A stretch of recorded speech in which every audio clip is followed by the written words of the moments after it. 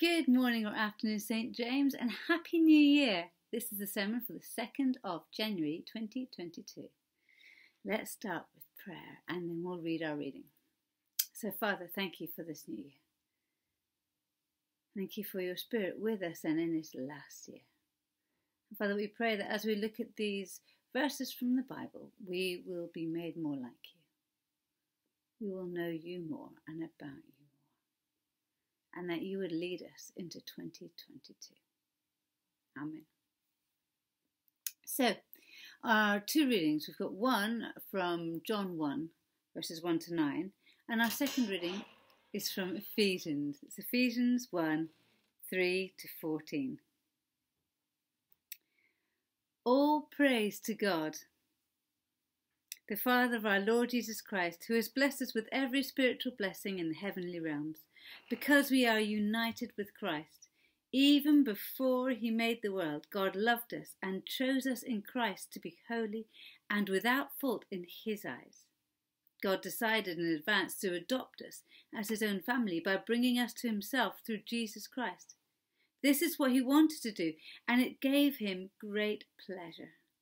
So we praise God for the glorious grace he has poured out on us who belong to his dear Son. He is so rich in kindness and grace that he has purchased our freedom with the blood of his Son and forgave our sins. He has showered his kindness on us, along with all wisdom and understanding.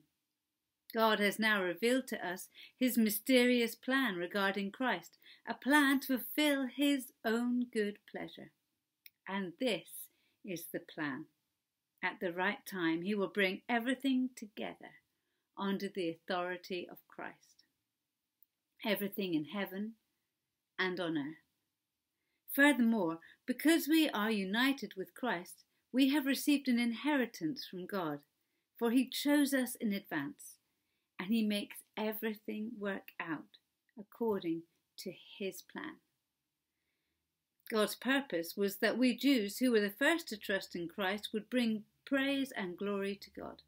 And now you Gentiles, who've also heard the truth, the good news that God saves you. And when you believed in Christ, he identified you as his own by giving you the Holy Spirit, whom he promised long ago. The Spirit is God's guarantee that he will give us the inheritance he promised, and that he has purchased us to be his own people. He did this so we would praise and glorify him. So, I wonder how you are this new year, how you're feeling, how your Christmas has been. We are sitting and reflecting in the light of the Christmas trees and of what has gone before. We're not yet at Epiphany, we're at this kind of middle space. We're not celebrating the wise men yet, but we've done Christmas. So our readings today are really reflecting on going deeper. What does it mean? What is this Christmas thing? What's it done for us? Are we just celebrating a baby, or has it changed the whole wide world? Our readings, I want to concentrate especially on Ephesians. It's a beautiful song, almost a worship song, it's a praise song. There's just so much in there. But I think it's got a rhythm and a kind of pattern to it. Paul spends his time looking at different sections, and each section has a different point and a different emphasis. I think there's something that he really wants us to remember and to pick up and to carry with us. We were made through Christ. Paul says it in Ephesians 1 verse 4. Even before he made the world, he chose us and loved us. John 1:3 says that we were made in Christ. Nothing was made without him, and everything was made through him. So we find our space in these stories right at the very beginning. In the beginning was the Word, and the Word was with God, and the Word was God. He was with God in the beginning. Everything was made through him. That's what John says. And that includes us. And in our Paul reading, even before we were made, we were loved, we were chosen. We are without fault and holy in the eyes of God. When I say this, lots of people like to argue and they say, but no, where does confession come in then? Because we have to confess our sins and then we are forgiven.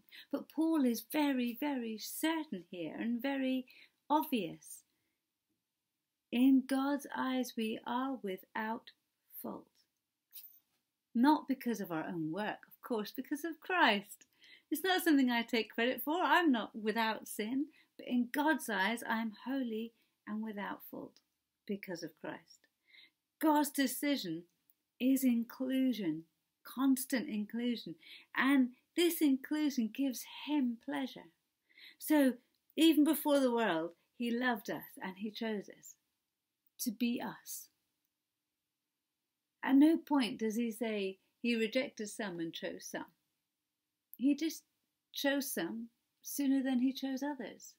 But he's still choosing and he's still including. And it's not that he's finding fault with some but not with others. He chose everyone to be without fault and holy because inclusion gives him pleasure. This means that for us, if we are chosen and loved and holy before the beginning of time, it means that no one is an accident. Nobody is a surprise to God.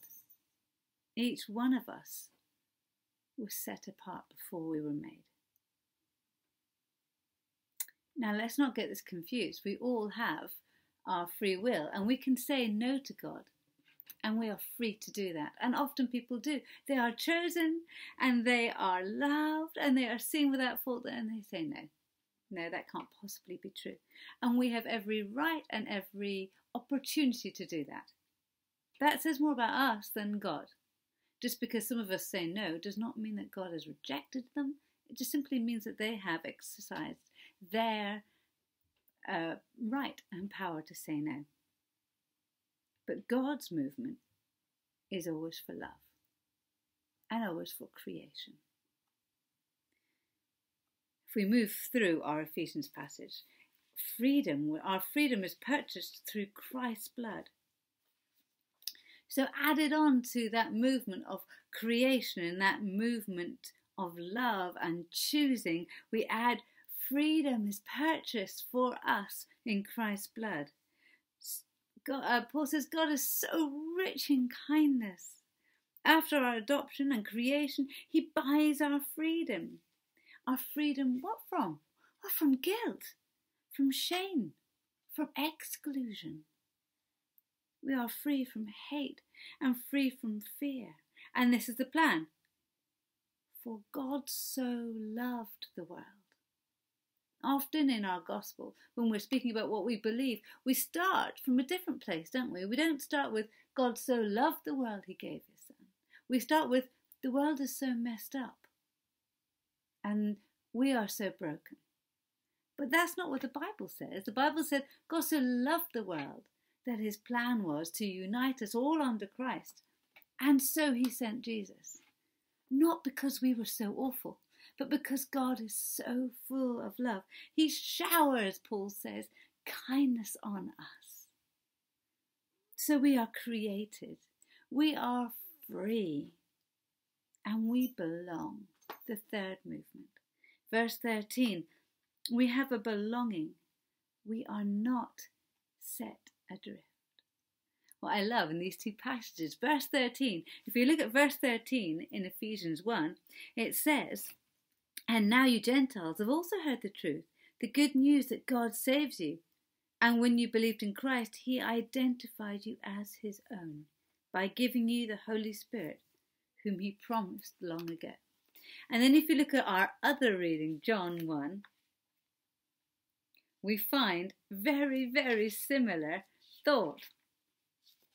It's just strange they're both in verse 13. Verse 13 of John 1 says, they are reborn, not of a physical birth resulting from human passion or plan, but a birth that comes from God. We are reborn, remade, reclaimed, reshaped. It's for freedom that we've been made. We are sealed with God's Holy Spirit. It's a guarantee that this world is not all there is. This movement of God says, I've got you. You are my son.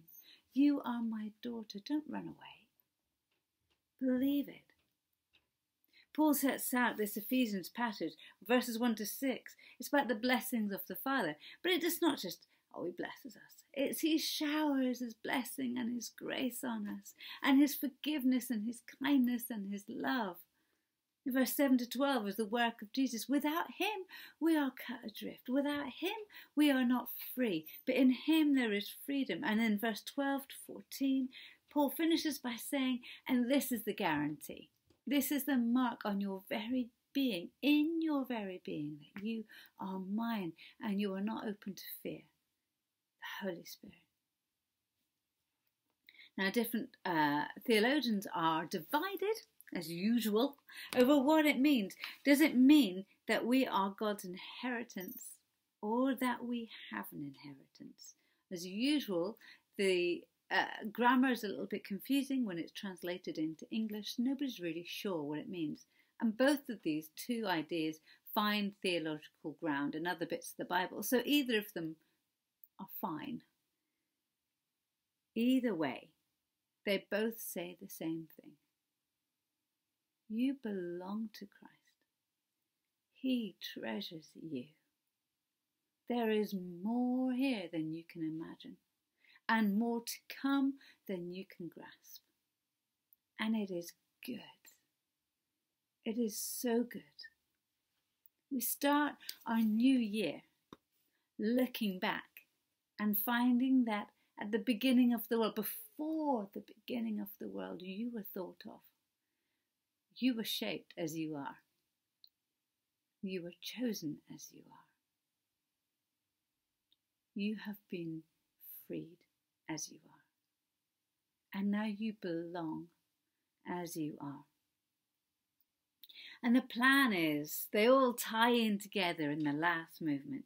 We are made to be. We are saved to be. We are gifted, the Holy Spirit, to be united in Christ.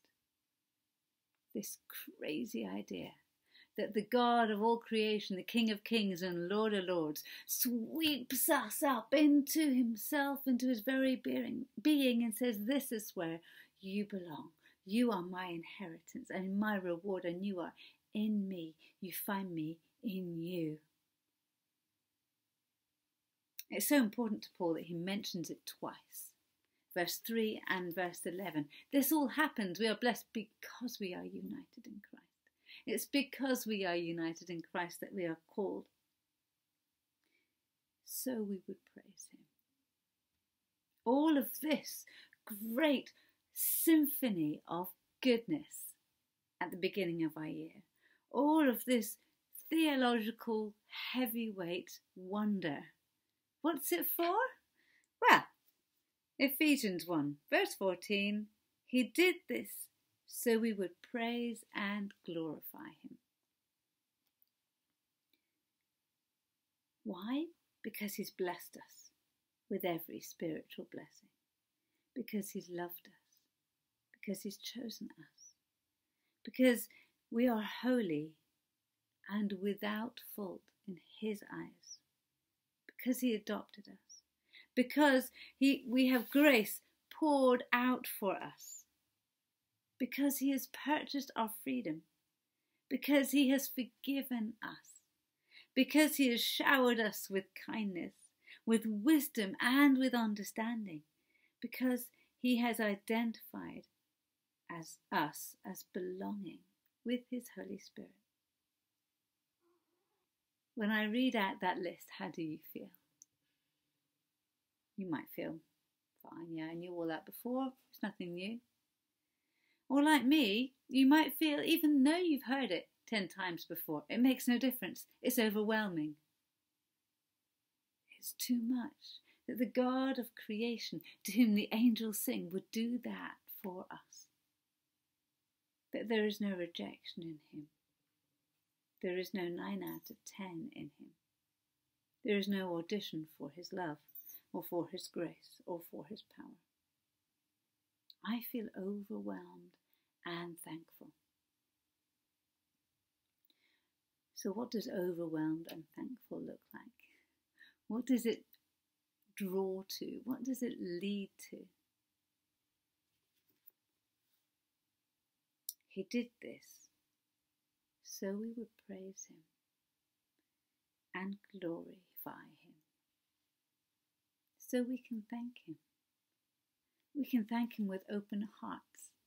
We can thank him not just because we have what we have, but because God is who he is and he's done what he's done since before the beginning of time, before we were made, before we were thought of, before the world was thought of, you were thought of.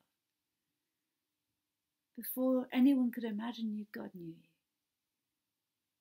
So let's not wait until we see what 2022 is like.